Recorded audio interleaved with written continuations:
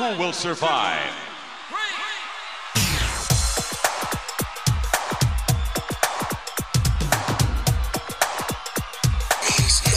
Nothing means nothing. What do you mean by that? I'm talking about all the way to the top, yeah. Unjustifiably in a position that I'd rather not be in, but the cream will rise to the top. It's 93 and time for WrestleMania. I will give you a show like you have never, ever seen before. Why? Because I can.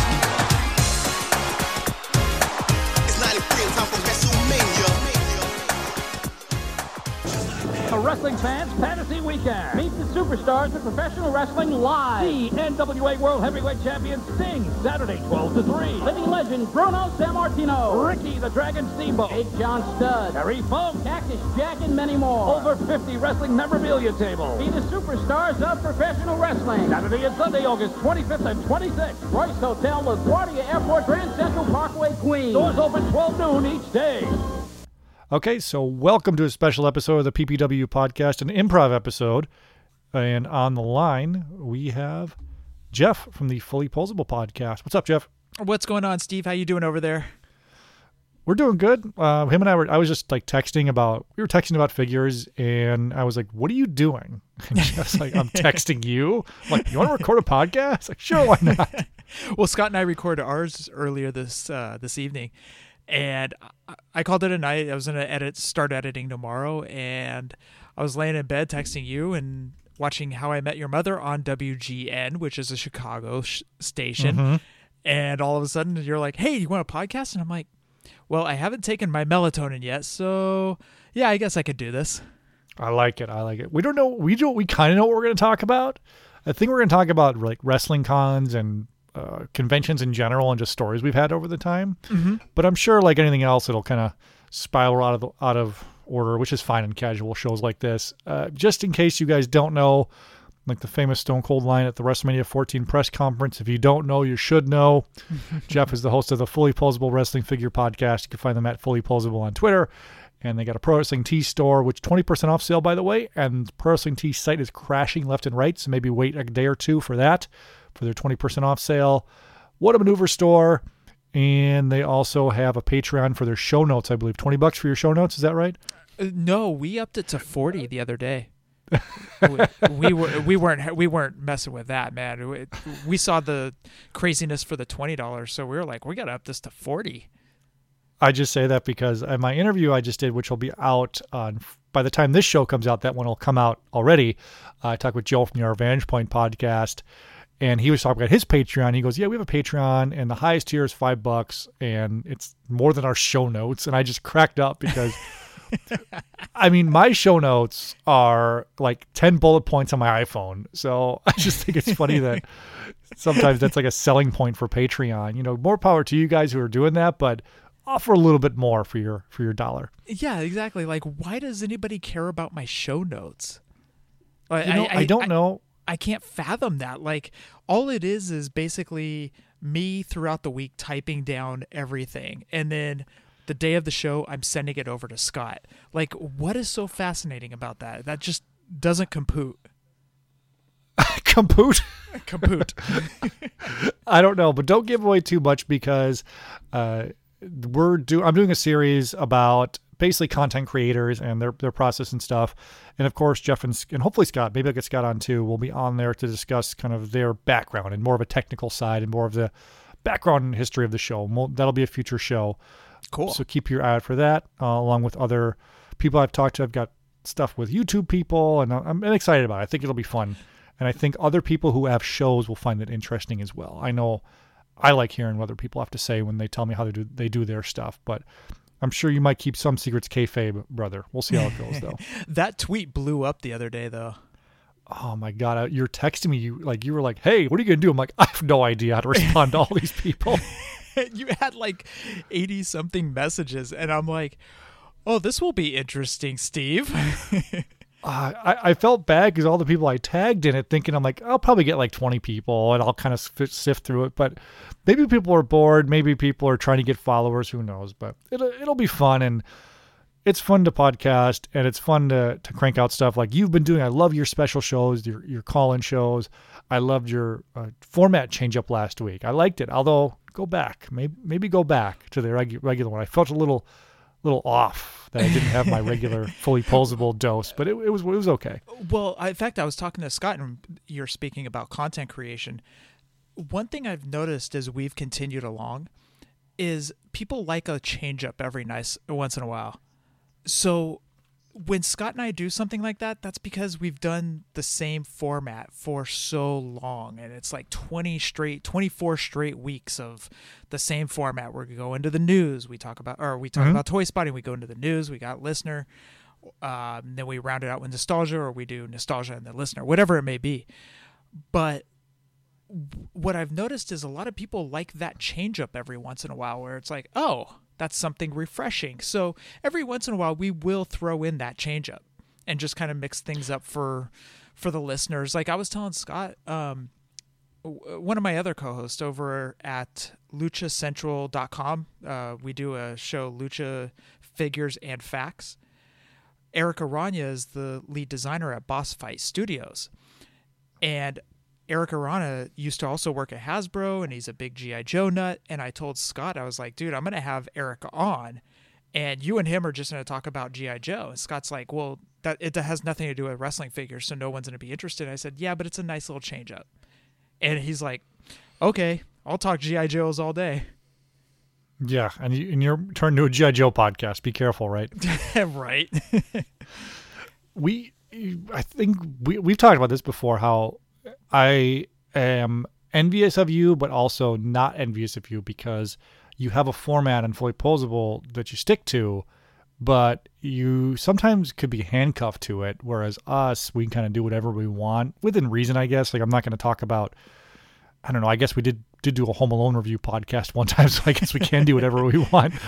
But you guys stick to the wrestling figures, which is awesome. And it's like I'm trying to think, like comfort food a little bit. Like, fully posable's on. I know what they're going to talk about. I know Scott and Jeff are going to make potty humor, and I'm going to giggle. Like, it's just comfort food. We've really pigeonholed ourselves, haven't we, Steve? Yes, to the Potty Humor Wrestling Figure Podcast. That's your new T-shirt. Especially with our sponsor, Manscaped. I was driving the other day. My daughter and I, and my two daughters and I, actually, were going to like the local like nature center, like to go like check out like the pond and like the walking path. Oh no! And like the Manscaped ad comes on, and like Scott said balls like 20 times. My daughter's like, "Why do you say balls?" I'm like, "I don't know. I'm just gonna turn this off for a second." And there's nothing dirty. It's just, you know how it is. It's funny. Whatever. Yes, exactly. Like if people want to use that Manscaped code, though, what is that Manscaped.com code, Jeff, if they want to use 20% off? That is WFP20 to get 20% off your order to get that lawnmower 3.0. Man, that's a very close shave, to say the least. And it's summer, so you need that now. Oh, yeah. They have deodorant for down there. Yeah, they've got a bunch of stuff going on over at Manscaped for men and women. The women can use the lawnmower 3.0 too. All right. No, let's not discriminate. I like it. WFP20. Let's transfer into something, because this will kind of go to my first thing I want to talk about with you about cons and stuff. The first time we met was in New Orleans. Officially, I guess say met was in New Orleans, WrestleMania 34 weekend, and we ran into each other at the WrestleCon and at the hotel there, which was a cluster to say the least. That WrestleCon. Yeah, the reason I want to transition it into the heat is because the air conditioning didn't work. Oh, yes, one of the worst cons that I've ever been to.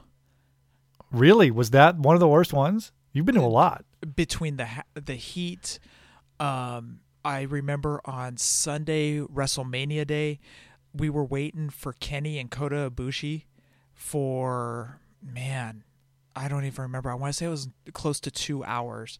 And we had all these plans, like, okay, we've got to meet Kenny Omega, we got to meet Kota Ibushi, and then we got to bounce. And then Kenny and Kota were 2 hours late. And it was because Kota overslept, and Kenny wouldn't show up early without Kota.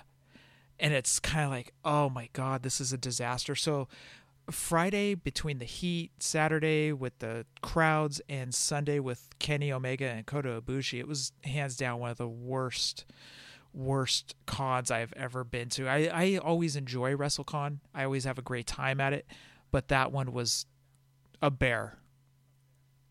Yeah, I think the big thing about it was the setup was like insane. It was one room, like the entire WrestleCon was one room. Big room, sure. But then the way they set it up was we were packed in like sardines, and they had the most popular guys all in one area. So there's Bret Hart. Next to Bret Hart, Shawn Michaels. Next to Shawn Michaels is Ric Flair. Next to Bret Hart's Kenny Omega. So it's just like, why didn't you guys like do the four corners, or even like Bret Hart's gonna have a giant line. Put him in a separate room in the hotel. I can understand maybe not knowing if Omega's gonna be as big as he was then. I think, didn't you say like Celeste like talked to Lenny Poffo and he had no idea who Kenny Omega was? Oh, who did that? Somebody talked to Lanny Poffo and he's like, whose line is this? And somebody said, it's for Kenny Omega. He's all, who? He didn't even know who he was. But I can't remember. And then he was at All In. He was at All In that year too. What the hell? That's a good point, man. Later on that year, he's at All In. That is a great point. Mm-hmm. I want to say it was Soda Hunter. It might have been Soda Hunter that saw that talked to Lanny. It was somebody, yes, but Lanny did make that comment.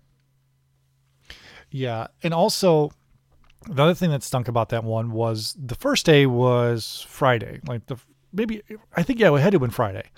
So normally everyone kind of lines up for WrestleCon early to get there, but everyone was in like a bullpen, which was basically the room to get into the banquet room, but there was no line. It was just a mass of people. Right. And everyone just kind of, no one knew what to do. And they're shouting like, if you don't have a ticket, go over here. And if you have a ticket, stay here. And everyone's like, where? What are you talking about? And it was just a mess. But at the end of the day, I didn't meet a ton of people that year. Do you remember who you met at New Orleans that year? Because I'm sure you guys kind of like pounded through it too. Are you talking about signings wise? Yes, signings wise. I mean, we met everyone at the Fig Life meetup number 1, but signings wise at WrestleCon, because I met Bret Hart, Cactus Jack, Mick Foley, whatever you want to call him, Mean Gene. I met a few indie wrestlers. I met, who else did I meet? That was Stone Cold, Ken Shamrock. I think D'Lo Brown, DDP. The list goes on and on. Like there was a ton of people there that year. Do you remember who you guys met? So I met Ric Flair, the Young Bucks. Oh man, I'm drawing a blank. Because it just like flight. Kenny, you met Kenny and Kota. We met Kenny and Kota, but we didn't get autographs. We got pictures. Okay. We got Goldberg, and oh man, all these signings run together. It's kind of trying to remember the Elite series because they all blend together. Right off the top of my head, I definitely remember the Young Bucks because we talked to them, and that's where they originally told us that they were coming out with LJN figures. Mm-hmm. And they told that was in 2014 too, right? Yeah. No, 2018. 2018. Yeah, 2018. I'm sorry. 2018. Yeah, 2014 was WrestleMania 30. My bad.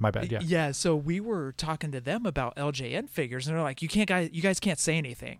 And we're like, "Oh, great! You just told us this big news, and we can't say anything." And then, sure enough, those figures come out, and personal opinion, those things are terrible. But that's a whole different. Sure. That's a whole different topic. But I remember just running around trying to get everybody's autograph. Got Mean Gene's autograph. I remember that. And I think that was about it.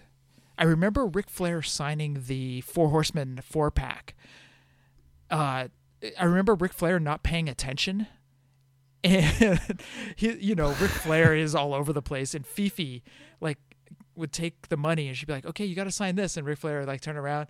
He'd smile, get in for the picture, smile, sign the thing. And then he'd be looking all over the place and she'd have to center him. Like, hey, Rick, you got to sign this. Oh, okay. Sign, smile. And then he'd be look off to somewhere else. I had the similar experience with him in New York where it was I was joking. I was like, he's basically Weekend at Burning It with Fifi kind of propping him up, And he tried to steal my pink paint pen, not intentionally, but he was just holding it. And I was like, can I have that back? And like, he's just staring into the distance. And Fifi goes, he wants his pen back. He's like, oh, here you go. I was like, okay. I'm hoping paint pens aren't a thing of the past because of the whole pandemic right now. I think you'll be okay. I have a feeling that a lot of people aren't going to be willing to take our pens now. So that's a real big scary thing for me. Because I think you're underestimating wrestlers' ability to want money. So if you are paying them, they will do whatever you have for them. I think we'll be okay.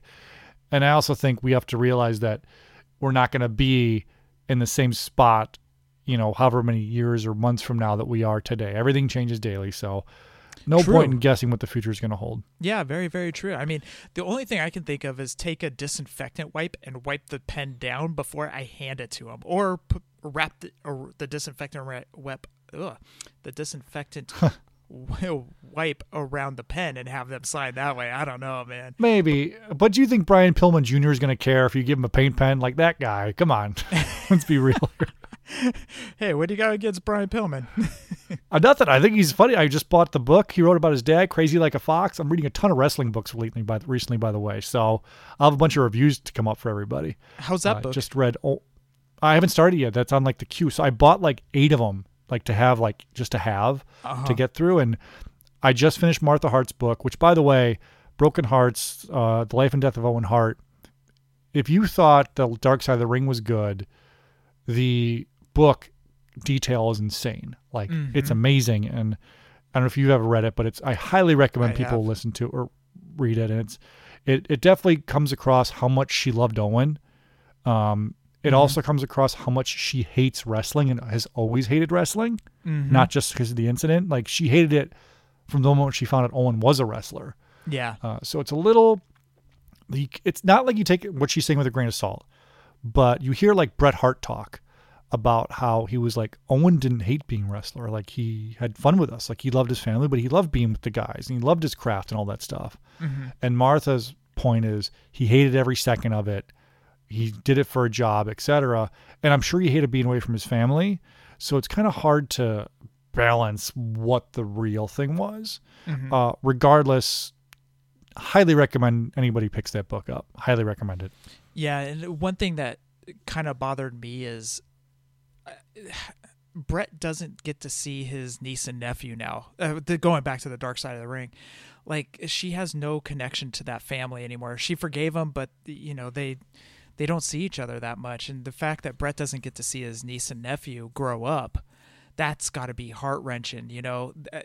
It's just how close that family was, and not being able to see nieces, nephews, grandsons, whatever it may be. That's got to be hard on Brett. At least from a person that has 2 nieces, that's the way I view it. Is it would be hard not to see them.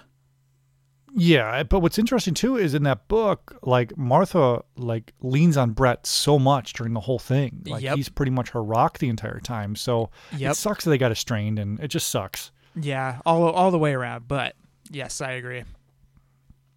I do want to talk about meeting Bret Hart a few times, because you've met him. He's your all-time favorite, right? Yes. Bret Hart's number 1 besides the Rock and Roll Express? That is correct. Bret is number 1 in my book. Favorite singles wrestler of all time. Rock and Roll Express favorite tag team of all time. Although I do love the Young Bucks, but yes, to say the least, Bret is number 1. I met Bret twice officially, and both times, to me, he was super like engaging and super cool. And I think the thing is, like, a lot of these wrestlers, I think you guys on your show last week had someone call in about Sting and like having something to say to him.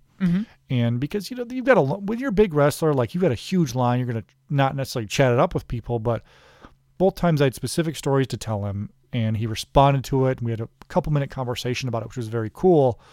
Do you got any cool Hitman story meeting experiences? You've met him a handful of times. Are you besides my favorite one, which we've told before? We'll save that one for last. Of Scott Hall's the shits, basically.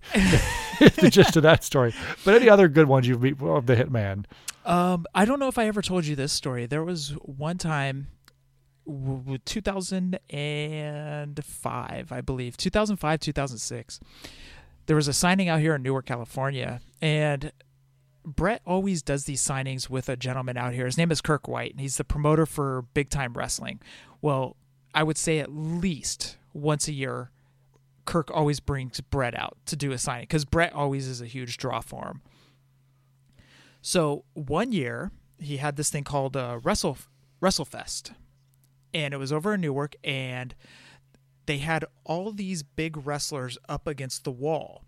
And when you went down this huge row, you started, when you came around, Rocky Johnson was right there. Next to Rocky Johnson was Rick Martel. This is before they had the Jack's Classic 2-pack, so I didn't have anything for Rick Martel. I mean, I could have had a card at Hasbro, but that was not the case back then. Next to Rick Martel was Rob Van Dam. Scott and I got a picture with him, and I'm holding the ECW world title, which was awesome. Yeah. Next to Rob Van Dam was Roddy Piper. Roddy Piper was he was awesome. And that was one guy, when he passed away, it just crushed me because of how personable he was at these signings and how engaging he was with everybody. When we got to Roddy Piper, Roddy kind of stood there and he started playing dolls with my niece because as you got down the line, it kind of bottlenecked up because people were taking their time with each wrestler that was up against this wall. And of course, next to Roddy was the Hart Foundation. I'll get to that in a second, but everybody was stuck at the Hart Foundation table trying to take a picture, talk to Brett and Jim, everything. So as we're standing in front of Roddy Piper's table, he starts playing dolls with my niece. And he's just playing dolls, and he's just standing there, and he's just, that's it.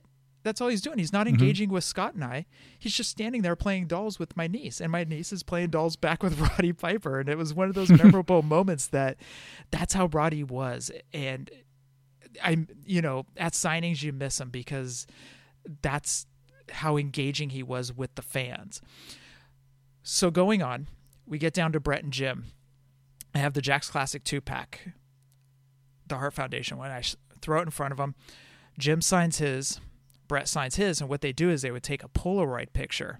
Now, for you young kids, a Polaroid picture is where they would snap it, and then it would spit out the bottom, and then you have to fan it, shake it like a Polaroid, right, Steve? Mm-hmm.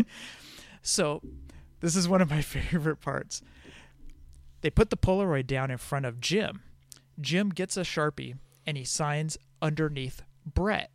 He slides it over to Brett. And Brett looks over at Jim and he goes, "Dude, what are you doing?" I don't think he said dude, but he's all, "What are you doing?" And Jim goes, "What?" And he goes, "You signed underneath me." Like Brett was like kind of harsh on him about it.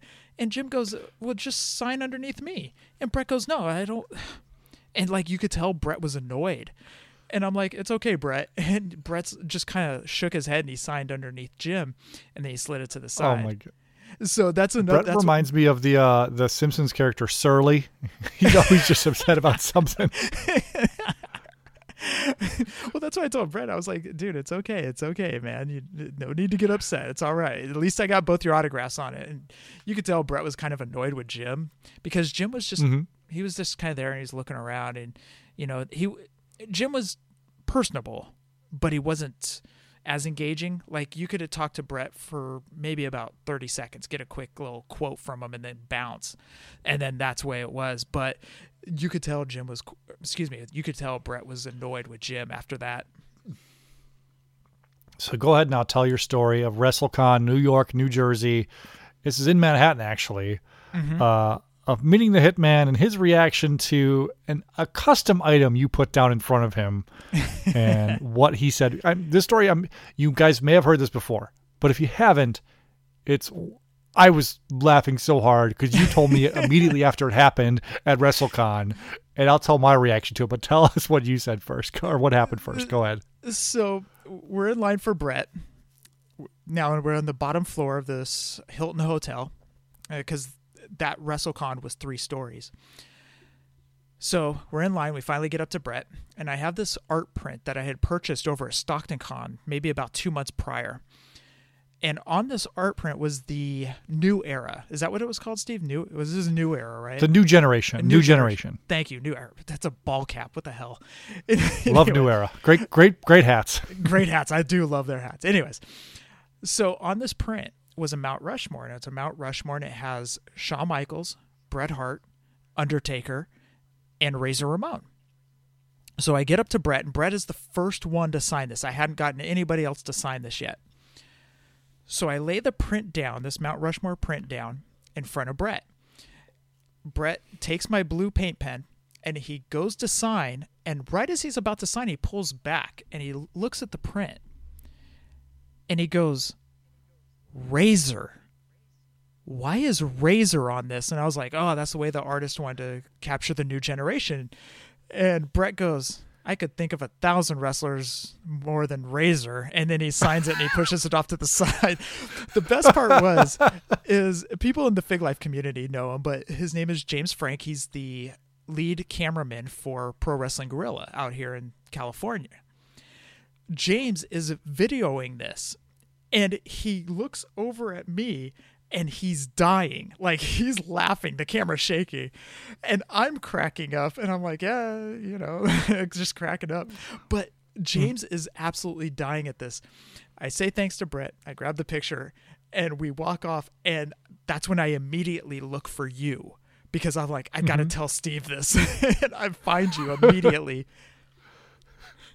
So you find me, I was in line, I think, for Jesse Ventura or something. Yes. And you're telling me this, and you were like, I'm going to go get Scott Hall to sign this. I'm like, are you going to tell him that Bret Hart's talking shit? You're like, no. I'm like, oh, come on, please tell him. But you chickened out. You didn't tell him. I was not getting involved with that, dude. Yeah, Scott Hall comes hobbling down. old man fight. Cripple fight. That's also something from The Simpsons, I think. That's South Park. Oh, South Park. Thank you. But what's funny about that is it's easy because I'm sure you've seen it too, and other people have it signed. It's easy for these guys when they're at these signings, especially the popular guys with literal lines, throughout the day, of just to be looking down, sign. And like, I've seen like pretty like unique items before that guys just kind of no sell. Like, for example, last year at that same WrestleCon, I was meeting Shawn Michaels, and by the way, huge shout out to Chad at the Horror Movie Barbecue for letting me cut in line. Him and I kind of teamed up because Bret and Shawn were next to each other, and we were both in line at the same time. I go, hey, can we like switch spots in line, so we don't have to wait in line? He's like, oh yeah, no problem. And Chad was dressed as Marty Jannetty, by the way, which is even more hilarious because Chad's like 6'5", got this Marty Jannetty wig on, Zumbas. It was great. Anyway, KP from KP in DC, YouTube, check him out.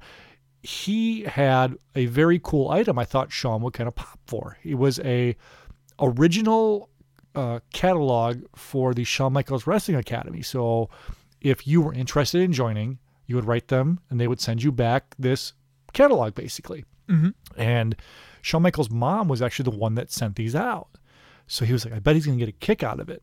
And I put it down in front of Shawn, just signed it and pushed it back. Didn't even like second glance. I'm like, it's kind of like a bummer that like he didn't like sell this at all. For Bret to like stop and look at it, like, wait a minute, what is this? Because what did we say? Like, Bret can't help himself from saying something, and that's why he stopped podcasting, because he knew he couldn't help himself. And it's the same thing with me when I met him that year too. I had him sign my Smack 'em Whack 'em tape, and I was talking to him. I said, oh, this is a cool tape for me because it was the first time I got to see you win the WWF title. And he looks at it, he goes, this is the one with Flair, right? I go, yeah. He goes, not a lot of people talk about that match. I go, I rewatched it recently. It was pretty good. He looked at me, shook his head. He goes, Flair didn't know what the hell he was doing. Signs it and hands it back to me. See, that's the thing is you can get those little gems out of Bret, and you're just like, oh, yes, I can't wait to tell this on a podcast or something. Yeah. So Bret is worth meeting if you've got a story. And the first time I met him, and I've told this before, but it's one of my favorite stories. So I don't mind telling it again. And it's when I met him in New Orleans, and I went up to him and like, I said, Bret, I said, back when Hogan left the WWF in 92, I remember being upset, but then I thought right away, I was like, wait a minute, I still have Bret Hart.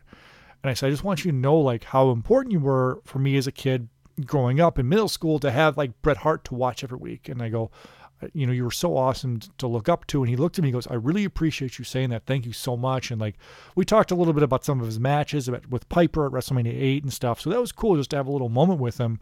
But he wasn't taken aback, but he stopped like mid signing what he was going to sign for me and looked up in the eye and said, I really appreciate you saying that. So his legacy is super important to him. So if you guys have something about his legacy to say to him, I think he'll reciprocate pretty well. Yeah, definitely. I've met him a gazillion times, and that's probably the best way to get him to interact with you and not just walk up to him and go, hey, do you remember this match? Because he hears that. Yeah. You remember that? Well, you know what's funny is now that we're talking about cons and wrestle reunions and all this stuff, one of the most embarrassing things for me, and I'm an outsider looking in, there are people, and I don't know if you've seen this, there are people running around with video cameras and microphones, and when they get up to the wrestler, they just shove the microphone and camera right in front of their face. It's like they've paid their $60. They deserve an interview. And it's so cringeworthy. And I don't mean to chastise anybody for doing that. If you guys want to do that, that's fine. I do. No, I do. I'm going to chastise. We're the PPW podcast. We're supposed to be positive. That's incredibly lame. And keep going with what you were saying. I'm sorry to cut you off. Have you ever seen it done? No. So here's the deal. So one of my favorite podcasts, I mention them all the time, The Laps Fan. I ran into their host, one of the co-hosts, Jack, at WrestleCon in New York. We were in line to meet Jesse Ventura, and he goes, "Do you think he would like cut like a promo for me or whatever if I paid?" And I said, well, maybe if you just go ask his handler, because he was going to ask him to say like, I've been to the Rolling Stones, I've been to whatever, but now I have the Lapsed Fan. So he went up to the handler, said, hey, if I pay for the autograph, instead of the autograph, could I have him record something? And the guy said, no audio stuff. He goes, okay, fine. And he came back and he talked to me about it. I go, is that normally what you do with these things? He goes, yeah. He's like, you ask. He's like, if you pay them for their time, if they're cool with it, just ask and pay. He goes, he's like, I would never shove a microphone in someone's face without them knowing. So like to me, that was like, oh, that's cool. That's professional. Like if you're going to pay for their time and they agree to it, then cool. But that just puts the wrestler in a shitty situation too. You know? Right. Well, like you said, want to look like a jerk. Well, like you said, a lot of these wrestlers, they'll do anything for $30. They'll be like, yeah, I'll cut a 10-second promo and then scram. Cool. So I got $30 out of it. And then there's some wrestlers like I loved Ryan Miller. I think I'm Ronnie Garvin guy, but he when he met Greg Valentine, he goes, Greg Valentine was eating Cheetos. Didn't even stop eating the Cheetos when he signed my autograph. I'm like, oh, what a jerk. Oh, that's so disgusting. You know what? I gotta say, we were talking about Razor. Razor's a cool person to meet. When we met him at StarCast last year in Chicago, he. So kind of rewind a little bit. I get these card cases, and what I do is I take these baseball card cases, and I have the wrestler sign them, and then I put a Hasbro inside, and then I display them that way. So it's a cool way to display your Hasbros because you got the figure inside and you have an autograph on this card case. And when I say card case, baseball card case, like 250 cards, you just close it and boom.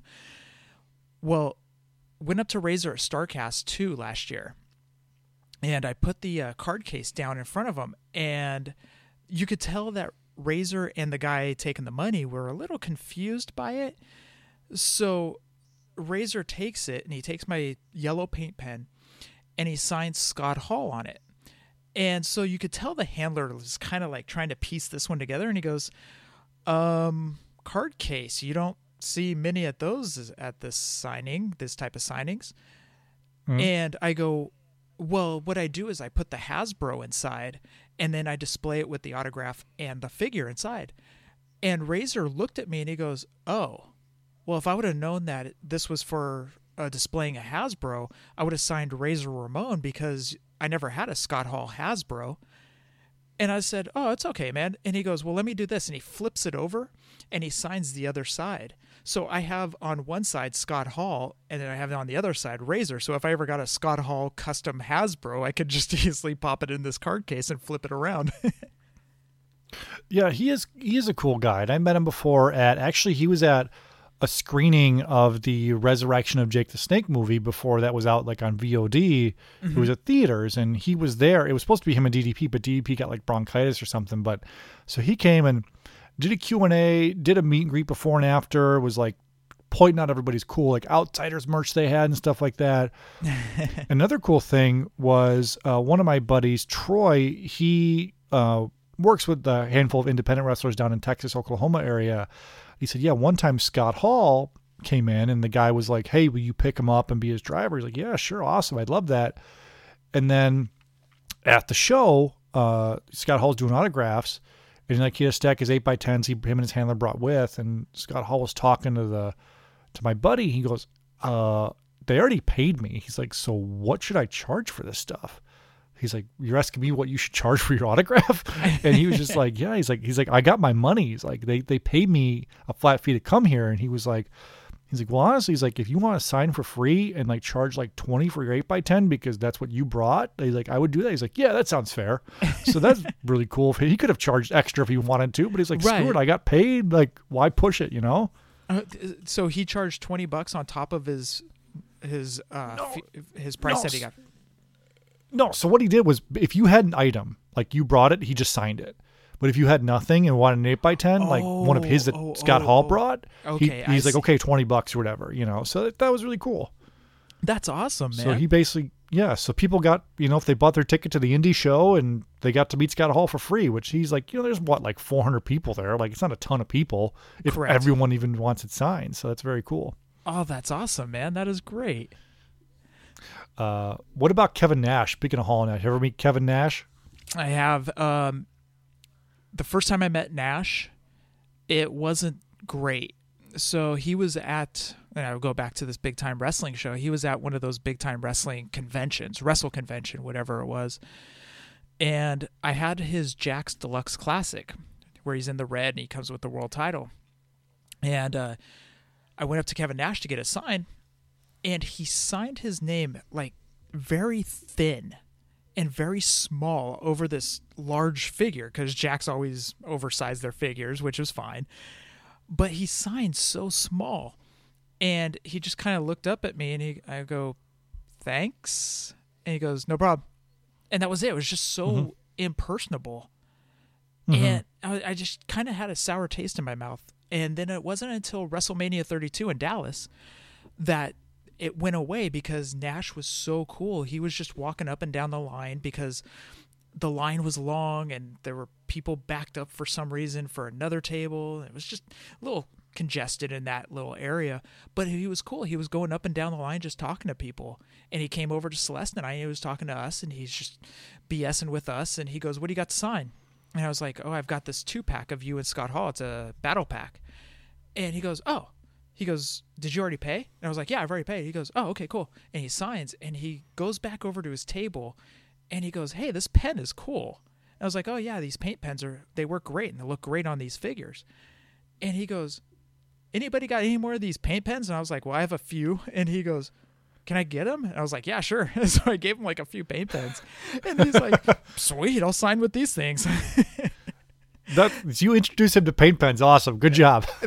That's my job. I wear the cape. The paint pen cape. When my buddy met him in New Orleans, he wanted to get an autograph for his brother. So my buddy's Tony. His brother's name is Zach. And he goes up to him and he gets just an 8x10 for his brother. And he goes, hey, could you sign this 8x10? Nash like, sure. He's like, who am I making this out to? And he goes, oh, to Zach. And he goes, nice to meet you, Zach. And my friend goes, oh, actually, my name's Tony. This is my brother, Zach. He's a big fan of you growing up. And Nash goes to my friend Tony. He goes, what, do you think I sucked? And he goes, no, actually, like when we would wrestle, I would pretend to be Razor Ramon. He'd pretend to be Nash, or he'd pretend to be Diesel. So Nash looked at him like he had like, that's weird. Like gave this like thing. Like, what do you mean? What do you mean that's weird? Screw you. You're a wrestler. Screw you. Nothing I do is weird.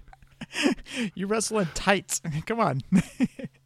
Yeah. And your character was a truck for a long time, Diesel, with your hockey hair mullet. Oh God. I'm watching a ton of WCW right now, and I just got through the Vinny Vegas years. Oh man. Oh, that haircut. Whew. I love that you're watching bad WCW. And I mentioned that, I forgot who I was talking to, but my favorite year of WCW is when Eric Bischoff is working there, but he's not in charge yet. So from like 91 to like 93, 94. Like, I don't know why. Yeah. It's great. Well, that was the Bill Watts years, wasn't it? Yeah, it must have been. Yeah. Yeah, that was the Bill Watts. Well, Jim Herd was also in late 90?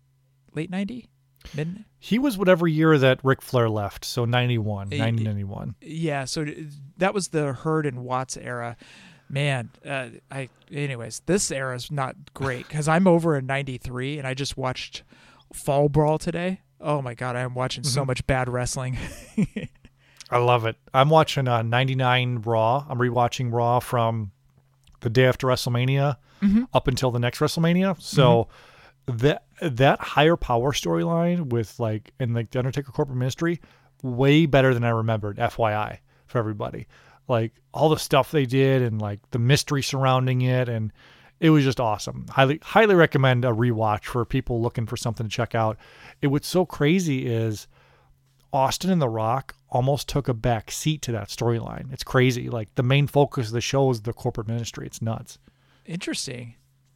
I got to go back and watch that. It was so chaotic back then. Like it all blends together. It does. And one of my friends is rewatching 97 and he's up to SummerSlam 97. He goes, this is just like, you can tell they're about to kick it into gear. Like, and they're about to take over the wrestling world in 97. WWF, that is. Mm-hmm. You could tell that Austin train was coming pretty quick. Let's go back to StarCast. So StarCast, people who don't know, is a little bit different than WrestleCon in the sense that there's like a banquet room which will have kind of your vendors and your lower tier wrestler guys. And then the main wrestlers are all in separate rooms. I don't know which one I prefer more. I kind of think I prefer the chaos of WrestleCon a little bit. What do you prefer, StarCast format or WrestleCon format? I like having the wrestlers out in the open. I kind of dig that. It was kind of weird because I didn't know Scott Hall. Go back to the Scott Hall story. I didn't know Scott Hall was in this room until somebody opened up the door and walked out with a Scott Hall figure. I don't remember which one it was. I want to say it was the ringside exclusive, autographed by Scott Hall. I was all, oh crap, that's where Scott Hall is. Like there was no signs saying, hey, Scott Hall inside here. You know, there was nothing there. I like kind of having the wrestlers out in the open so that way I can go, okay, I have a figure for Flair. I have a figure for Brett. So I'm going to go hit Flair's table right there and then head over to Brett's and then head back over and get say Arn Anderson whoever. Or something. Yeah. So I kind of like having him out in the I like having him out in the open so I can see him and kind of plan out my strategy or my layout of where I'm going to go. It is fun. Like the only thing cool about StarCast is it's a little bit intimate in the sense that it's a hotel.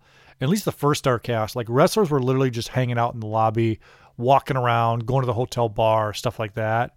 Whereas WrestleCon and other cons are pretty much at convention halls or convention centers sometime. So it's interesting, the differences between the two. Conrad, who runs StarCast, forces you to buy a combo photo and autograph, which I don't like. Right. Especially for the bigger tier guys. Although I do like having photos now that I'm getting, now that my autographs are kind of like stacking up. I can almost have almost everyone I want.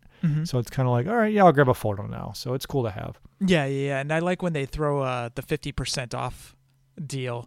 Or you can kind of hate it because when you jumped on to get it, you ended up getting at full price. And they're like, okay, it's half off everybody. You're like, crap, you son of a... Well, that just tells you like how you can tell that the majority of these wrestlers probably get a flat fee for showing up. Right. And some places you can tell, like Ric Flair, for example, like if Fifi's taking the cash as you're going up there. So he's getting all that money. Right. And then someone like Bret Hart, he normally has a promotion or it's RF Video or whoever pays him X amount of dollars to come in and they collect the autograph money to make their money off the signing. And in New York, I think I told you this story. I don't know if you know this, where the line wasn't moving for Bret. And all of a sudden we realized, what the promoter was doing was all the cash people were just getting filtered through, and all the pre-orders, they just made us stand there because they already had our money. Correct. So some kid in front of me goes up to like the front of the line, starts screaming, like talking to the promoter, like, hey, what's happening? And he realizes what's happening. And he starts yelling, yo, Brett, these guys are scumbags. They're screwing over your fans. And like him and like the promoter were like about to go at him and this fan, this promoter. And finally someone from WrestleCon came and like basically took over the line.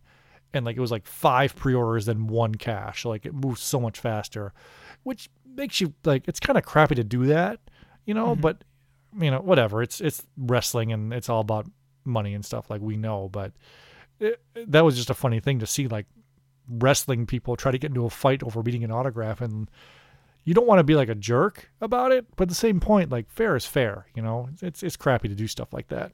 So are you? You said the promoter that was handling Brett? Yeah, the promoter was like taking just all the cash orders, like all the people paying cash got to basically cut all of us in the pre-order line.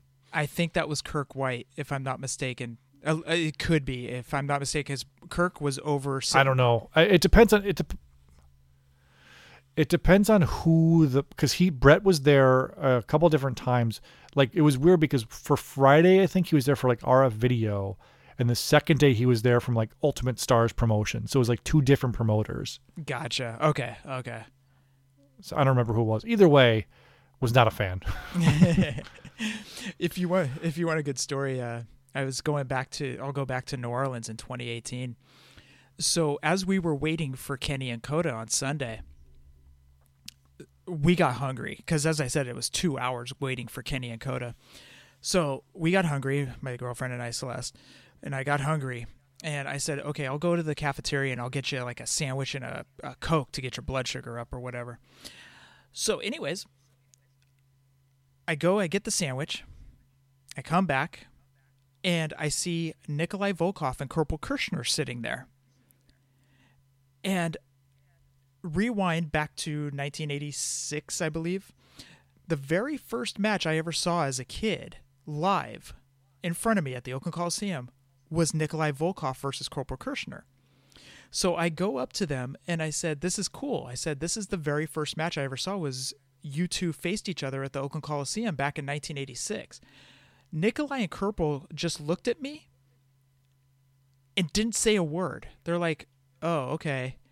And I'm like, okay, I'm going to go F myself. He's like, where's my autograph ticket? Like, did you pay to meet us? Then screw you. Yeah, where's my $20, kid? Which, you know, in fairness, at one of the WrestleCons I was at, Jake the Snake was leaving after the con was over, and people were like sticking their like things in front of him to get signed. I'm like, dude, he's been there for like 8 hours upstairs. You could have met him anytime. Like, don't be a jerk and try to get a freebie at the same point too, you know? So I get it. Besides the Brett Mount Rushmore piece, has there ever been any stuff you've put in front of a wrestler where they were kind of like, oh, this is kind of cool, or like taken back by it at all? The card cases. Yeah, that still gets a pop? It still does. People don't understand them when you put them in front because it's kind of like, it's not a figure. It's not an 8x10. It's not a poster. It's something new. They're kind of thrown back. They're like, what is this? And I'll give you another example. Ted DiBiase over at StarCast in Las Vegas for Double or Nothing last year. Celeste went in a day early. I had to stay back for my niece's graduation. And then I was going to fly in for Double or Nothing. Well, Celeste went to StarCast because she was going to get some autographs. She was going to get Travis Fowler, King Haku on the Jax Classic. She was going to get the Rock and Roll Express re-signed for me in a blue paint pen, which came out great. But Ted DiBiase was the next one. And she goes up to Ted, and she puts down the card case. And Ted goes, and he's looking at this 5'0" blonde-haired girl putting down a card case in front of him, and he's kind of like, okay, don't really know what this is. Is this for. A mistake? Yeah. Yeah. And she goes, oh, my boyfriend puts in your Hasbro figure, and he puts it inside there and then displays the autograph in the figure.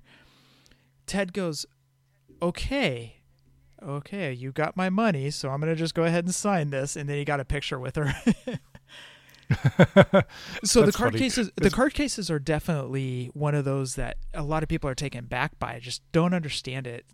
They're very baffled by it. But funny thing is one of our listeners went to a signing with Ted DiBiase, and he put down another card case, and Ted goes, "Man, I'm starting to see these things pop up more and more." And he signed the card case and he pushed it over to the gentleman that was getting the autograph. And so the dude messaged me. He goes, "Dude, Ted is starting to see these more and more." I'm like, "Cool. I'm glad they're catching on." They are cool, and I'm tempted to start doing it, like with some of the guys I have. Like if Barry Darso's doing a signing, guess what? You're signing this card case for the Repo Man to go into. Sorry, buddy. So that or like Tatanka or IRS or something like that. I could see like maybe like your B guys. I would like to have like a gimmick stack of like gimmick Hasbros. I think that'd be cool. Like the Warlord, stuff like that. That'd be fun. You're not going to go up to Barry Darso and have him sign a golf club or a golf ball? I am not. Just like I'm not going to have Sid sign a softball. Or maybe I should. Yeah, I think you should, dude. Yeah, the tapes I've brought up, like get like a pretty good, like not like a nostalgic pop from the guys. Like Hacksaw like took it, and Hacksaw Jim Duggan, who's awesome to meet, by the way. You've met him too. He's just awesome. Awesome. He looked. He's like, oh man, this was the golden age of wrestling. He's like, and he's wearing the King Duggan cape, and he tells the same story he always tells about how Bobby Heenan said he needed to get a bald eagle on his head because, as Eric and I talk about in our show a lot, like wrestlers have like 6 stories and they tell them over and over again, and that's fine. But yeah, that's the same story. And when I met Jimmy Hart at StarCast, I had him sign the Hart Foundation Coliseum video thing. And he looked at it, he's like, oh, baby, this is so cool to see. He goes, during those segments, he goes, they were all improv. He's like, we had no script. He was like, they just filmed it and we went with it and they used it. So you get little tidbits like that, which was very cool. And then when I had Mick Foley sign my King of the Ring VHS 98 with the Hell in the Cell one, and I don't know if you know familiar with that case, but Sable's pretty prominently featured on the cover. And he was just like, he kind of like glanced at it for a second and he realized, oh, never mind, I know what this is. I think he thought like I was having to sign a Sable something, but he picked it up pretty quick. And when I met Eric Bischoff at StarCast, I'm like, what am I going to have him sign?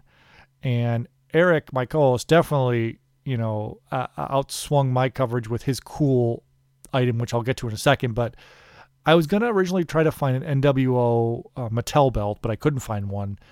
And then I ended up having signed like a Best of Halloween Havoc VHS because I've heard him say that Halloween Havoc was his favorite pay-per-view and he figured it to be WCW's like version of WrestleMania almost. But Eric had him sign a karate boot similar to the one he used in his Starrcade 97 match against Larry Zbyszko, where the metal plate went flying out of it. And Bischoff saw it and was like, oh my God, what is this? And then my buddy's like, well, I want to bring a metal plate. And Eric goes, yeah, well, that one flew out when I tried to kick him, so that you're not going to get that one. And he signed Eric Bischoff, Starrcade 97. Spelled Starrcade wrong, but that's okay. Bischoff definitely was drunk when we met him, but that's cool. He was in a good mood anyway. So what did Eric get signed? Oh, so he got the boot. That was boot. the boot.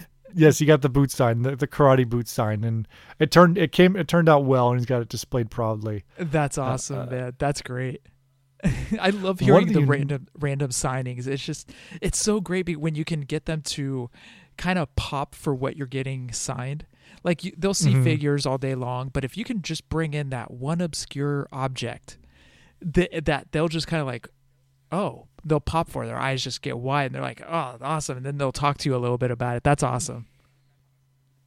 Yeah. And the Hogan signing that got canceled in Tampa over Mania weekend, the beach shop was cool enough to like basically tell me like, look, we'll give you your money back if you want, or if you want to pick a couple things off the website, you can do that. So I did. And the coolest thing they sent me was the ring bell signed by Hulk Hogan. He signed it Hulk Hogan, Running Wild, Brother. And my favorite is Hogan signed on my 2 items. He wrote Hall of Fame 05/0 question mark or 20 question mark because he doesn't know when he's going to go in for this 2-time Hall of Fame, but he'll be a 2-time Hall of Famer. So that's kind of a unique item I have now for like a 20 question mark for who knows when he'll actually be a 2-time Hall of Famer. So that's kind of a cool little second item to have. That is cool, man. That is really cool. I love hearing stuff like that. It's unique, and we're not both of us aren't saying like only get unique stuff signed, because I have figures. I'm looking at stuff I have now. I have like the Bucks, Kenny and Cody Funko Pop signs, and a Ric Flair defining moments, and Jerry Lawler 2-pack, and all that stuff.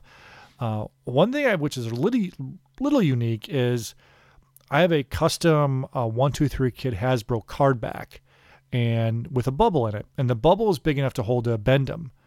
So X-Pac 1-2-3 Kid was at a local baseball stadium by me, like a minor league stadium, doing a signing. And I showed it to him, and like he looked at it, he goes, "What is this?" And I go, "Oh, like it's custom." He goes, "Oh my God, I thought this was like some unreleased thing." He goes, "No." I'm like, no, it's custom. And then this was before the Toys the Betas came out. And I was asking him, I'm like, "Did they talk to you about that?" He goes, "Yeah." He goes, "They asked me about the Hasbros." And he goes, "And they called me and they asked me like, yeah, could you bring like some of your 1-2-3 Kid figures?" And he goes, "I don't know why you guys think I have those, because if I did, I definitely would have sold them, because they're worth a ton of money right now." Because I don't know why you think I have those. So it kind of popped him too. So it's pretty cool. One of my other favorite signings was we were at Access up in Seattle for WrestleMania 19, and we were kind of wandering around Access. And one person that didn't have a line was Earl Hebner, his twin Dave, and his son Brian. They were just sitting there. So we had gotten almost everything that we were going to get signed. So I'm walking through and I was like, what could I get the Hebners to sign? And I had Jerry Lawler's book with me. So in there's a picture of Bret Hart. So I go up to Earl and I said, "Earl, can you sign on Bret Hart?" And Earl looks at me and he goes, "Whatever." And he signed, quote unquote, he said, quote, "Job done, Earl Hebner." I was like, beautiful. Thank you. Bret's my favorite of all time, but that is beautiful. Well done. Let's switch over to Access a little bit. So was 19 your first Access you went to? No, WrestleMania 2000 was. That was down in Anaheim. And that was one of the... I think they did one for WrestleMania 10, if I'm not mistaken, because I remember some Hasbros being displayed. And they did. Yes, they did. It was Fan Fest is what it was called. Fan Fest, yeah. So they did a Fan Fest in Anaheim. And what was memorable about that was the very first time we ever saw the Jax Hardy Boys figures, because Jax had a display booth around there, kind of like what Mattel does, just not as elaborate right now. Yeah, so let me cut you off real quick. So there was a show, so you were there obviously, but there was a pay-per-view option on that day called WrestleMania All Day. Yep. Where they showed, for an extra like $20 or whatever, you got to watch WrestleMania All Day from old WrestleMania clips and old matches, but also they had like Michael Cole live at Access, and they like debuted the Jax Real Scan figures. I remember that. So go ahead now. Go ahead. So I remember Scott and I just went crazy. We were like, oh my God, when are these coming out? How do we get them? Like, people were like, that was the one thing people were honed in on, was that Jax Double Slam set. So we walked around, and I remember Undertaker having the longest line. He didn't wrestle on the show, but he was at the Fan Fest. And he had this line that went down. It was kind of, I don't want to say a warehouse, but it was this huge, and not even a convention. It was like a mixture. But anyways, the line just went down. And we were like, well, we're not getting Undertaker's autograph. So Scott and I kind of wandered around, and we got into line for Taz. We didn't have anything for Taz, but we were going to have him sign this blank, those blank sheets of paper that they have that they can just sign and you can get a picture. Yeah. And then you leave. So we're standing there, and Scott and I are talking, and all of a sudden Taz gets up and leave, and you can hear people in the crowd just, oh. All of a sudden, here comes Mick Foley, and Mick Foley sits down. Everybody went crazy. And so Scott and I were like, oh, well, that worked out great, because we have Mick's books that we were hoping for him to sign. So we didn't, everybody saw Mick Foley, they came crashing in on that line. So luckily Scott and I were already close to the front, so we could get Mick's autograph. But I felt bad for the people that like scoured at the last minute to get in the line, because I don't think they got him within that 2-hour window. So you got to meet Mick Foley basically for the cost of admission to access, which was probably what, like $15 at the time? Something like that. Yeah. It's nuts. Yeah. We had one of my friends, Carrie, on. He was talking about WrestleMania 18 in Toronto. He goes, dude, he was like, I met Stone Cold, The Rock, Undertaker, Shawn Michaels. He's like, for like $20. It got like their autographs. He's like, that's insane to think about now. Like looking back at that, that's nuts. Well, Access is just on a whole different level right now. Access is just a different beast. Yeah, Access. So for people who haven't been, it's not really a la carte. It's you pay your fee, and except for the premium guys, however many people you can get in your time frame, you can get during the cost, which could be a good value, but you have to love lines to enjoy Access, is what I always tell people. Right. You must love Disneyland lines, because that's what you'll be standing in. Yeah, and it sucks because, like you said, they will switch people out. And sometimes it works out in your favor, and sometimes you could be in line for someone. My example is we were in line for someone at WrestleMania 27. I forget who it was, but they switched her out, and it was Alicia Fox as who we got switched with. No. I forgot who. Man, who was it? I think it wasn't JR and Lawler. It was some legend though, but it was someone I wanted to meet. It might have been like Sergeant Slaughter and someone like Ricky Steamboat or something like that. Something like that. It was someone big, and they switched out to Alicia Fox, who, in fairness, was very nice and very cool to us. And I actually tweeted a picture out during my the light side of wrestling tweet. I tweeted out like, it's me and my buddy with Alicia Fox, and she was a cool sport about it. But that's a kick at the gut. Did a lot of people leave the line? Oh yeah, we were up there like instantly. So that was day of WrestleMania 27 in Atlanta. We were there, and one of the cool things about that was the convention center is basically attached to the Georgia Dome. So we got to the WrestleMania parking lot, this whole group of us, I think there was like 8 of us, at maybe 1:00 in the afternoon to tailgate just to hang out all day. Because it was a gorgeous day, I remember. And like we just got out early. And we were walking up, and we got my buddy who's in the military. He goes, I get free tickets to Access. We're like, really? He goes, yeah. Military gets free to everything except for WrestleMania tickets. Whoa. So we went up there, and he was like, I'll see if I can get us 3 tickets. So he went and got 2, and he goes, they only gave me 2. So he kind of like did like a lap around the other side of the building, went to the other ticket agent and got the extra ticket. So Day of Mania is not necessarily that crowded, especially at like 2:00 in the afternoon. So that was kind of cool. And what's also cool about Day of Mania is you're mostly going to meet the legends, because obviously they're current talents at the arena for the show. Yeah. But that's kind of a tip I tell people. Like, granted, Mania is a long day, but if you want a less stressed Access, either it's got to be Thursday or Sunday. That's usually pretty much Saturday and Friday are pretty nuts. Right. You know what's funny, dude, is when you were talking about being in Atlanta, I can't even count how many times our paths have probably crossed without ever knowing each other. Because we were in Atlanta too, and then you were at WrestleMania 32 in Dallas. We were as well. Yep. So it's funny to think how many times our paths probably crossed without ever knowing each other. It's one of those things that you kind of look back at, you're like, I wonder if there's a photo just out there, like us walking by each other at a concession stand or something like that. or like even like just bumping in, or like looking, like giving like the nod, or I'm sure there was like a crossing of paths or something like that at some point. There had to have been. And as we get back into shows next year, and we're able to start getting people back, I'm sure we'll run into more people. And one of the things I was talking to my wife about, and she was like, do you think people are going to go back? I'm like, people are going to be so like ready to go. I think it's going to be harder to get tickets to stuff because people are going to be wanting to go. Yes, there's going to be cautions and things like that, But I do think as we go forward, we'll be okay. And it's important to remember for all the doomsdayers out there that the world has been through things like this before. Mm-hmm. And it comes back, and it will come back, and it takes time. And I know it seems like it's taking forever. And a lot of that's probably because the news is 24/7 now.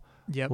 And that's not hyperbole. That's the truth. Like Twitter, is every second something is up. Mm-hmm. So take a break sometimes, enjoy what you can, and we'll be back, and people will be back, and wrestling will be back, and cons it'll all be back, and we'll all be bro hugging it up at some point in the future. And if WrestleMania still happens in Los Angeles next year or wherever it's going to be, I'm pretty much going to be there now. And I wasn't planning on going, but since I missed this year, I mean, you got to go now. You got to go, assuming everything's okay. You have to go.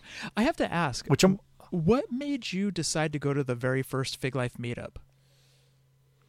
I don't know. I mean, you guys, all right. So you and I and Scott met in line outside the bullpen of WrestleCon, just saying what's up to each other. Correct. And I was planning on going before I talked to you guys. And I think what it was I had just started the podcast, and we were following each other on Twitter, and we were talking. And I think you guys I just started listening to your show. And I think the first show I really got into was your first interview with Marty from the Marty and Sarah Love Wrestling show. That was the first one. I'm like, oh, this is awesome. This is kind of leave me wanting more type of thing. Mm-hmm. And you really hit the nostalgia buttons on me of the old Hasbro days and collecting and all that stuff. So what made me want to go was basically all the positivity that was always shown throughout the Fig Life hashtag. Mm-hmm. And it was never any negativity. It was people helping each other out. And I was like, you know what? This is going to be fun. And the other thing is, I'm like, it's at a bar. If it's lame, I can leave. It's not going to be awkward. You're just kind of peek in and leave. Right. But the second we walked into the bar, you and Scott and Celeste and Shannon and everybody else was there. It was hey, what's up? I'm so-and-so. Hey, awesome. Hey, how's it going? And, I almost feel bad for you when you're there because you can't just relax in the sense you've got to play host and say hi to everybody. I know you want to chill for a conversation for X amount of time, but you know how it goes. You end up chatting it up for an hour with somebody, and then you don't get to talk to everybody. Yeah. So what made me want to go was just the positive vibes with it. And I hope in the future there's going to be a WrestleMania coming up where all the podcast buddies are there, and we could all meet up, and we could all do not a live show, but everyone could come out and we could talk and record something from one of your Fig Life meetups. I think that'd be amazing if you were there and we were there and Doing the Favor was there and Breaker and Bane was there. And there's there's a million other podcasts, but if we're all there, I think that'd be super awesome. And hopefully someday in the future that can happen. And it'll only work if everybody's there too. So it's got to be something where everybody's there. Well, you came to me with that idea. You're like, hey, what if we did a live show? And I started thinking about it. I'm like, okay, if we set up shop and did a live show, at the Tampa Stadium Wing House where we were supposed to have Fig Life Meetup 3 this year, I was like, how would that work? Would people even be paying attention to us? And I started overthinking everything, because when you think back to the old Howard Stern days, he would be in a casino. Every once in a while he would go on location, and he'd go to Vegas, and he would be at a casino. All you hear is the background. And I was like, are they even paying attention to Howard? Or, I started overthinking everything. And then I was like, this might work, actually. I was like, Steve might be onto something. And then it turned into that we were going to interview Breaker and you in a hotel room. And I was like, well, maybe that's the way we kind of need to go. But I started overthinking what you started presenting to me. And I'm like, wait, maybe I can make this work. So you could hear the brain moving. Yeah, and it's again, it was literally just a thought. I was like, this would be fun, and it wouldn't be. And again, who knows what'll happen in the future and stuff. But it wouldn't be podcasts on the stage. You guys sit in chairs and listen. It'd be interactive. I always thought what it would be a fun interactive thing was we could do a game with Hova where it was is this person a Japanese baseball player or a New Japan wrestler? Give them the name, and if he guesses right or wrong, and then we could give prizes. People guess points and stuff, And, we could do trivia with Barry from Doing the Favor, and we could do with you guys be the Fully Poseable main event. We could do slanging it with Jeff or something like that. So just fun interactive stuff that's potential down the road, which I think people would have a lot of fun. Maybe blind taste tests with Soda Hunter. Could he pick the soda out? Is this Dr. Pepper or Diet Dr. Pepper or something? Oh my God, that would be hilarious. That would be great. You thought this all the way through. So stuff. Well, I think a lot. I go on walks a lot and I go on runs a lot. So stuff like that. So guys, if you're listening to this and it's something you would be interested in, let us know. And in the future, if we're at a WrestleMania for a Fig Life meetup or whatever meetup we're at, we can maybe do that in the future. So that's why these big events, these WrestleCons or any conventions, because you've met up with people at other conventions before, right? That happen to be there. Oh yeah, quite a few. Which is a cool thing about the not wrestling figure community, but community in general. Like, I have wrestling figures, and today you're gonna laugh at this. So last time I was at your house in October or November, like you had a few figures out, and I was just joking. I'm like, oh man, if you had kids, you couldn't have those figures out there because they would grab them. And you asked me like, hey, do you ever get paranoid about your kids grabbing your stuff? And I said, not really, because they kind of know. So today, my daughter, my almost 5-year-old's downstairs in the basement, and she was watching Saved by the Bell because it's her new favorite show, by the way. She belly laughs at it, like loves it. And it's a wholesome, fun show for her to watch, except for this one last time, which was Zach did drunk driving. I'm like, whoa, this might be a little too heavy for you to watch. Whoa. Anyway, yeah, right. So anyway, I come down and I look, I'm like, I kind of glance over at my elite scale ring and I look, I'm like, what the hell? All of the belts that are on guys are like taken off on the floor. And I look, I'm like, Penny, did you play with these? She goes, yeah. I go, are you supposed to? She goes, no. And I go, oh, what the hell? So I look, I'm like, nothing's broken or missing. I'm just like, oh man. And I told her, and my daughter knows, 'cause my daughter has her own stuff to play with. And I go, look, Penny, you can play with my stuff whenever you want. I just have to be here. Because nothing's really mint on card or anything like that, except for the stuff on the wall. I go, you can play with it. I'm like, I just have to be here. I don't want you to break something. She did break one thing I found. So my Storm Collectibles Hollywood Hogan, the rosary chain was snapped. Luckily, I was able to super glue it back together, but that one thing was broken. So I looked at her, I go, Penny, you broke this. And I thought she was about to start crying. I was like, it's okay. But next time, just wait till Dad's here to play with his toys. How funny is it that you're telling your kids, don't break Daddy's toys? And that's the thing too. It's just like I can't get too mad. Although I have my Hasbro ring on the ground, and my Hasbro's in it, and I had to lift up a few of the more valuable ones on the top shelf so my 1-year-old can't grab them. So like my Doink the Clown and my like Jake the Snake with Damien. I'm like, all right, I don't want those to go missing, or like Doink's fingers to go missing or something. So we're gonna go up there. If you want to have your rockers, the rockers are worth like $20. You can play with those all you want. I don't care. One thing I love is that you always ask to put the Jake the Snake Roberts Hasbro into the listener wing of the Fig Life Hall of Fame. And you know what? I always put it up to a vote. Unfortunately, it never wins, but you are always the one like, this one needs to go in every single year. You're like, Jake Roberts Hasbro. Hasbro. He can DDT. He can short arm clothesline. He's got Damien. He's got him. What else do you need, guys? Come on, let's get him in there. Have you seen his shirt with his LJN figure on it? Yeah, how the F am I supposed to DDT this? Yeah. Terrific. That is absolutely terrific. If it didn't have the curse word on it, I would buy it in a second. That would be part of my 20% off checkout. Yeah. But it's got the curse word on it. Of LJNs, one of my coworkers knows I like wrestling, and he texted me the other day. I think I tweeted it out. It was like, doesn't this look like heaven? It was just like a shelf of LJNs in the 80s. It was kids born in the 70s. And I go, hey, I'm like, just so you know, I'm like, these things are worth big bucks. He goes, really? I'm like, yeah. I'm like, some of these black cards go for like $1,000. He goes, no way. So I sent him some completed eBay listings. He goes, oh my God, that's incredible. So it's just nuts for like people that don't know how much some of this stuff is worth. Mm-hmm. And you guys have been talking about lately just the stupid prices on figures lately. Just stupid. Well, like I told Scott earlier tonight, and you'll hear it on this week's show, there are so many factors going into this eBay and Mercari and Facebook market overpricing that's going on right now. There has never been this many eyes on wrestling figures before. I mean, we had the Toys That Made Us. We've got 3 wrestling figure podcasts going on. We have 5 toy companies that have their hands in the wrestling figure game. I mean, there's just so much going into it. Then you take people that are just finding stuff in their garage, looking to sell it. They type it up on eBay.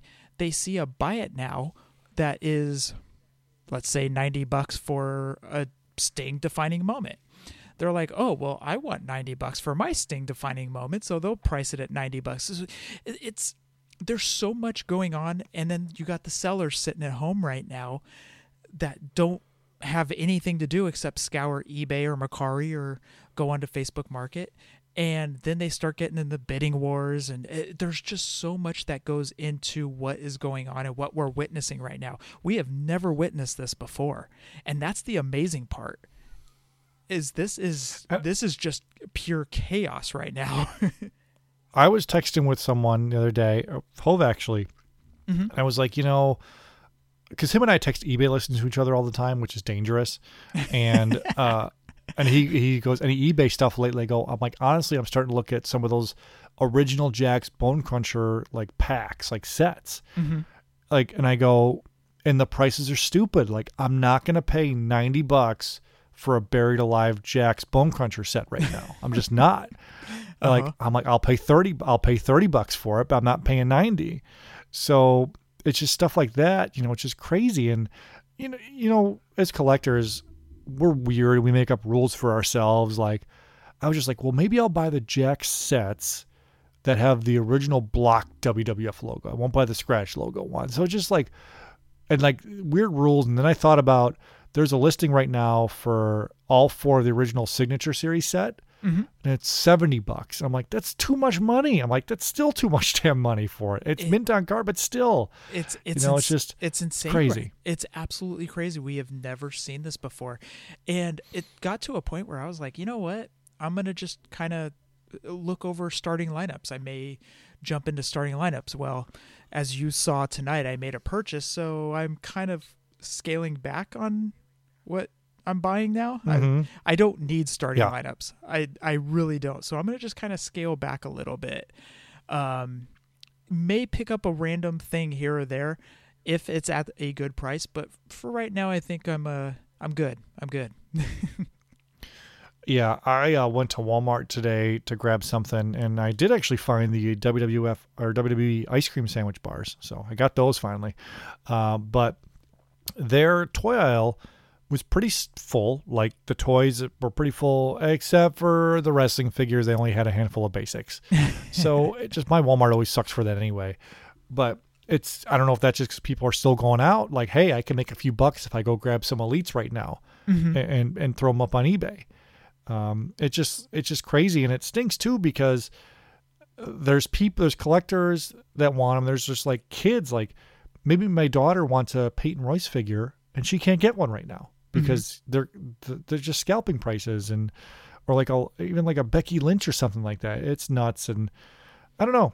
It's what it is right now. It's like you said, a million different factors. I also think there's the fear of missing out people are getting, which I've also felt victim to sometimes. Like, I better buy it because I might miss it out later. It stinks, but it's the it's the Mattel hysteria that's going on right now. Mattel's kind of created this beast of the hysteria side of collecting.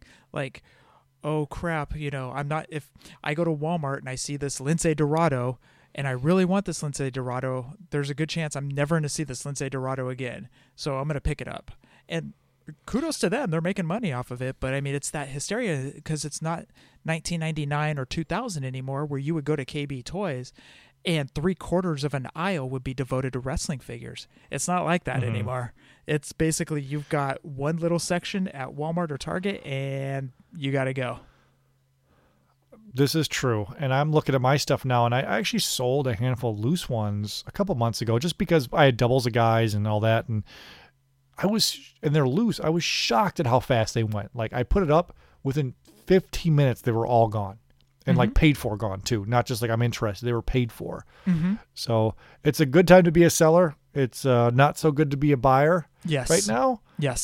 So keep your eyes open for stuff if you're a seller, and if you're a buyer, maybe be patient. I was telling Scott that Wrestling Toy Tracker, the guy over there, he needs to change it to where he takes the average value every 3 months. He needs to change that to every month just because of how crazy and what's going on right now. It'd be interesting to see how inflated the prices get compared to what it was the last time he got some data or whatever it is that he uses, because it'd be really interesting to see the monthly incline of these figures right now. Well, yeah, you've seen like the Hasbro 1, 2, 3 kids going through the roof right now. Like, yes. Almost up to $1,000 for a carded 1, 2, 3 kid. And there's the Junkyard Dog retro, which is going for like $100 right now. Yes. Which was at Five Below, last 4 or 5 months ago. You found it? And it's just, yeah. Oh, I mean, he's open. I actually didn't buy him. I didn't buy him because the card was so jacked up, and I was like, it looks like he's scratched. I didn't buy him. I'm like, I should have just bought the Junkyard Dog. that whole series was there. And right now, the current series at Five Below is the Series 3, the series that will never die, with Seth Rollins and Dean Ambrose and AJ Styles. Series that will never die. Those are Five Below now. That outlasts some Target employees. I'm sure it did. It outlasted Tito Santana. Very the true. famous Target Tito. The famous Target Tito. All right. So any other con stories or anything? Maybe let's do this. Let's wrap it up with some advice for people. We're going to cons. I'd say one piece of advice I would have for people is have a plan, but be realistic about your plan. So if you're going to Access, don't think you're going to meet Roman Reigns, Becky Lynch, Seth Rollins, and all these people in like one shot.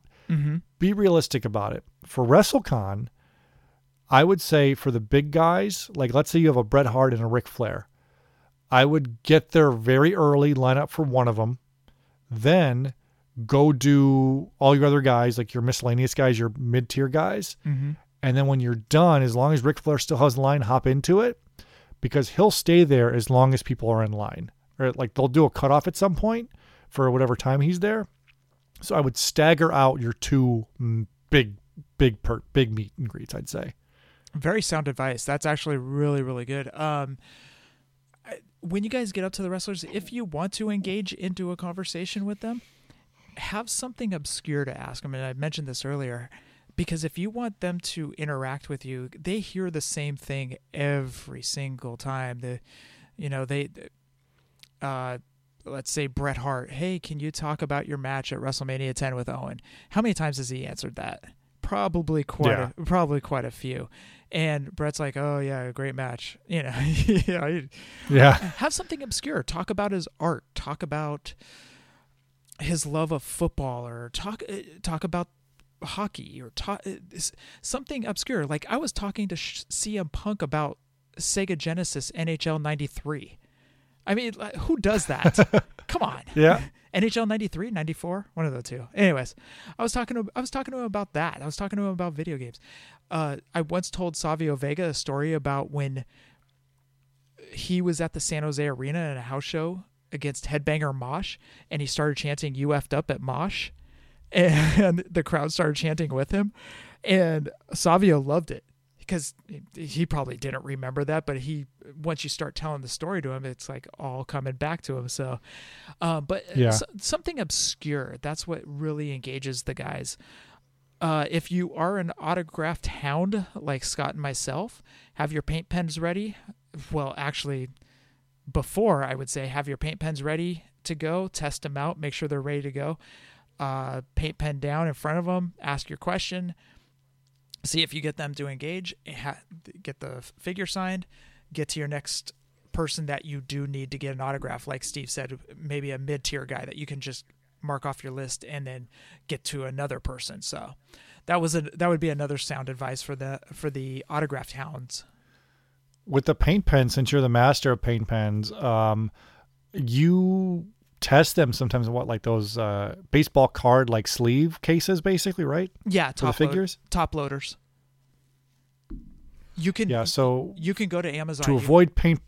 Yeah, to avoid paint pens exploding, you want to prep them first. Yes, very much so. I've had that happen one time where Trish Stratus went to sign on something and she's like, hold on, I'm going to test this. I was like, oh, it's already been tested. She pushes down on a notepad and it just leaks green all over her. And I'm like, I am so embarrassed right now. Like, felt like the biggest tool in line. I was like, oh, God damn it. Definitely have your paint pens prepped, as well as multiple colors as well. Yes. Posca medium point. Those are the ones I'm recommending to everybody. Those are my favorite. Posca medium point. You can find them on Amazon. They've actually jacked the prices up on those because I guess I've recommended them so much that on Amazon they were previously. You could get like a bundle of, was it 16 colors? 12 colors? Anyways, you get a variety of colors and used to be able to get those for $26.99. Deal, screaming deal. I went on there to check just recently. They're up to like $42.99. I was like, holy crap, what the hell happened to these things? That's crazy. Everything's going up. Yeah, except starting lineups. So if you guys are into starting lineups. Some guy's hoard them in his basement just waiting for the thing to go. Chicago Bulls stuff is going up, I'll tell you. Oh my God. So there was a couple things, obviously The Last Dance everyone watched, which was amazing. And the 97 championship season was my favorite season just because of where I was as a kid and all that. And I had the championship hat and I looked it up. I'm like, I wonder, like, let me see if they have one online, like the 97 Bulls locker room hat. And I'm sure enough they did, and on eBay, and I bid like $36. I'm like, I'll keep an eye on this later. And like I kind of looked at the end, it ended up selling for like $122. I'm like, oh my God, this is ridiculous. I thought everyone was broke right now. Apparently not. Well, that's the same thing I'm thinking is like, what is going on? I thought, I thought we were about to hit a recession, blah, blah, blah, blah, blah. And wrestling figures and Chicago Bulls stuff says otherwise, Yeah. The other thing I'd say too with the paint pens is don't always be in love with the paint pen. For figures, 100%. Like if you're using a Sharpie on a figure, you're wasting your time. Like It's going to fade away. It's not going to pop, etc. However, I've had items that I've had signed, particularly. So I had the Jesse Ventura sign the wrestling album, which is a cardboard flat vinyl album. And he's wearing a pink coat. And I go to his handler and I go, what do you think you should sign this? And he goes, honestly, I would take this blue Sharpie. It's going to look awesome and it's not going to run. I'm like, really? He goes, yeah. And he did. And its frame looks fantastic. And because that's a flat and that's paper. So that's different from the plastic paint pen type of thing, because sometimes paint pens, especially on flats, if they don't dry, they will definitely smudge. So that's the other thing too, is definitely let your stuff dry before you move along. Very well said. That's 100% true. Leave it out for, I don't know, longer than you think you need to, I'd say. And keep blowing on it. Keep doing that. Whatever you got to do, just keep doing that. For sure. And another thing is, if you have like a dark surface type of thing, they make fabric paint pens for dark surfaces. So I bought those before and they definitely pop on stuff. If you have like a t-shirt you want signed or a hat or something like that, they definitely pop off of that. So look at your local craft store, fabric paint pens for specifically dark surfaces, because they do pop off of that as well. That's something I found works out pretty well. That's cool. That's a great call. I've thought about getting some shirts signed, but like I'm out of space to display stuff, and that's also another expense to get those framed too. Yeah. Figures are done. They're good to go. Are you done? Are you done with all those? I don't know. Me and some other wrestling ones I have talk all the time, and I'm like, I want a couple more things and I'm done. But then I'm like, there's always something that comes out like, oh, it'd be cool to do this. It'd be cool to get that. And today I was joking, like I'm bored at times like everybody else is. And I'm looking on YouTube at people doing reviews of WWE shop belts. And that new Brahma Bull rock belt is like phenomenal, the detail on it. But it's $500. They don't have $500 to put drop on a belt right now. So it's just like you make up rules for yourself and you never know where you'll end up. And I think you had to have gotten everyone you wanted right now as far as legends or something like that. There can't be any holy grails left for you. You've had to have meeting everybody. I think I've met basically everybody that I can meet. I wish I could meet Piper over again. People that are alive, Jeff, come on. Well, yeah, that's true. Yeah, I think I've met basically everybody, and now I'm going back and getting other stuff signed. So like when I do see Demolition again, in fact, I was supposed to see him in Tampa this past year. I was gonna wipe off the autograph that I originally had on the Jack's Classic 2-pack, and I was gonna get it re-signed in a paint pen because the blue is starting to fade. On top of that, I was also going to get card cases signed so Axe and Smash could sign these card cases so I could display their Hasbros. So now I'm starting to go back and I was going to drop so much money in Tampa just because of these dumb little card cases. Sure. But they make me happy, man. I love looking at the ones that I do have right now. That for an autograph hound, this is highly recommended, these card cases, just to display them out and about like this. Are you able to stack them? Do they hold up on stacking? They do hold up stacking. That's awesome. That's like a pyramid of Hasbro. I could imagine once you're all done, how sweet that'll look. Like with everyone that's still with us, like getting all those signs stacked up. I think that'll look fantastic once it's all done. I think it'll look super, super cool. You know what's funny, man, is I don't take the Hasbro with me. So why would you? Right. So I get the card case signed, and I get so excited to put the Hasbro in it. Like, I'm just like, oh, I can't wait. I can't wait to see what this looks like with Ted DiBiase in it, or Razor in it, or Brett, whatever it may be. I get so excited. I'm like, oh, now I got to wait 2 days because I still have to fly home wherever I am, whether I'm in Chicago, Las Vegas, Tampa, New York, wherever I was. Wherever you're going, when you fly back with stuff, I guess this is another thing to kind of leave off. Obviously, the ideal thing is you're able to drive to somewhere that in your area, you don't have to pack stuff with you you're bringing. What do you do for some of these figures you have, which are pretty valuable sometimes in their packaging? How are you packing these to make sure they're not damaged? So I may or may not grab some bubble wrap from work. Allegedly, I might do that. Sure. We're not here to discuss things that happen at work. We're not here to discuss that.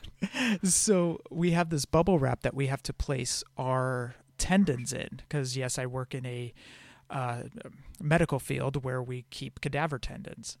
And so what we do is we have to use this bubble wrap that we place the tendons inside to protect from the dry ice. So what I do is, or what I realized is that the elites fit inside this bubble wrap. So what I'll do is I'll take some of the bubble wrap and I'll drop the elites inside it, place it inside the suitcase that I take with me because I'm taking suitcases of figures, and I'll lay it out so none of the cards get bent and the bubble and everything is protected by the bubble wrap itself. So it's basically come down to a scientific kind of Tetris type thing inside the suitcase. Yeah. Well, has there ever been, I don't know, I'm super neurotic with stuff like that, so I'd be nervous the entire flight, like, oh, you better not be messing with my figures or my collectible stuff. Oh, yeah. They all can't fit on the carry-on. Right, like, I don't want TSA going through that, because when they open it up, figures are going to fall out, and they're not going to restack it right? No, they're definitely not. So, yeah, that does cross my mind during the flight, but usually I'm watching something on Netflix to kind of get my mind off of it. But when I stop watching something on Netflix, I'm like, oh crap, are the figures okay? You're like looking out the window with like the people like handling the luggage. You're like, hey, I see my suitcase. Like, I remember this isn't related to like cons or whatever, but at one time my wife and I were going, I forget where we were going. We were on a flight. We might have been to DC for a wedding. And our luggage is like lime green, so it sticks out like a sore thumb. And I'm looking out the window, and I see them bringing the luggage, and our luggage, I saw it fall off. I'm like, oh no. So I'm thinking like, it was like whatever that Twilight Zone episode is where the guy's on the wing. I'm like knocking on the window, thinking like, well, of course he's not going to hear me. I was like, what are you doing? I'm like, that's our luggage. I'm like, we're going to go to DC, not having anything to wear for a week, blah, blah, blah. Luckily, like the guy came like walking back, picked it up and threw it back on there. I'm like, oh, thank God. Just like, could imagine if that happened to you. Like, oh my God, there's thousands of dollars worth of figures in there. They're all autographed now. Oh my God. Oh my God. The way back's even more stressful, I'm sure. Oh, it is. It is. Don't even get me started on that one. But yeah, I know that feeling, man. That's awesome. Steve, I love you, man. That's something I could see you doing too. Being neurotic. Well, Jeff, thanks for coming on this random, what's today? It's Friday now. Friday. Thanks for coming on, hanging out and talking wrestling cons and collecting and figures and stuff. Hope everyone enjoyed listening. No problem, man. Oh, by the way, it's only Friday in your area. I'm still hovering around that 11:13 mark. Well, I'm sorry I kept you up. So based on the text I get from you, I'm sure you're up earlier than I am. So probably. Forget what time you texted me today, but like today, my wife and kids left early in the morning to drive somewhere. So I slept in for like an extra half an hour or whatever. And I got a text from you saying, hey, what are you going to do with your tweets? I'm like, God damn it, Jeff, I'm trying to sleep. Dude, that's why you always leave your phone on silent, man. I'm too paranoid to do that. If there's an emergency with a family member or something in the middle of the night, like that's like my nightmare that like I wake up to 27 missed calls. Oh, see, that's the thing is everybody knows I'm a heavy sleeper, so they call Celeste. So you got a backup. That's not fair. Oh. All right, guys. Follow Jeff on Twitter at FullyPoseable. Follow the Fully Poseable Wrestling Figure Podcast, as well as your other podcast, which is what the... Go ahead with it. I'm sorry again. I forgot the name of it. Podcast Buddies? Yeah. No. You have your luchador thing you're doing. I'm sorry. LuchaCentral.com, where there is a slew of podcasts going on over there, mainly Luchador and other stuff, but the one that myself and Erica run on are the Lucha Figures and Facts. Yeah, so check that out as well. And also, Scott does the Drunk Wrestling History Show, which comes every once in a while. And all of our favorite podcast buddies, which you shout out every week, doing the favor, Breaker and Bane, Marty and Sarah Love Wrestling, the Our Vantage Point Podcast, Ringside Podcast, Labs Fed Podcast, and everybody else out there. The Raw's Nitro Podcast. There's so many, and I always forget. I feel bad that I forget people from time to time, but we need a network. Hope everyone listens to everybody. We need a network. We do, but I'm too lazy to start one. So if anyone wants to start one out there, let us know. The Doing the Favor guys set up a whole site and all that, so I know they're kicking ass over there doing that. They're doing great work over there. For sure. So, Jeff, yes, thank you for coming on. This was a lot of fun. And now maybe I can finally go to sleep. Get to bed, man. All right, buddy. Talk to you soon. All right. Thanks, everyone, for listening, by the way. This is going to be it. This is the wrap of the show. I'm not editing anything else into this. Thanks for listening. We'll see you later. Thanks, Jeff. Thank you.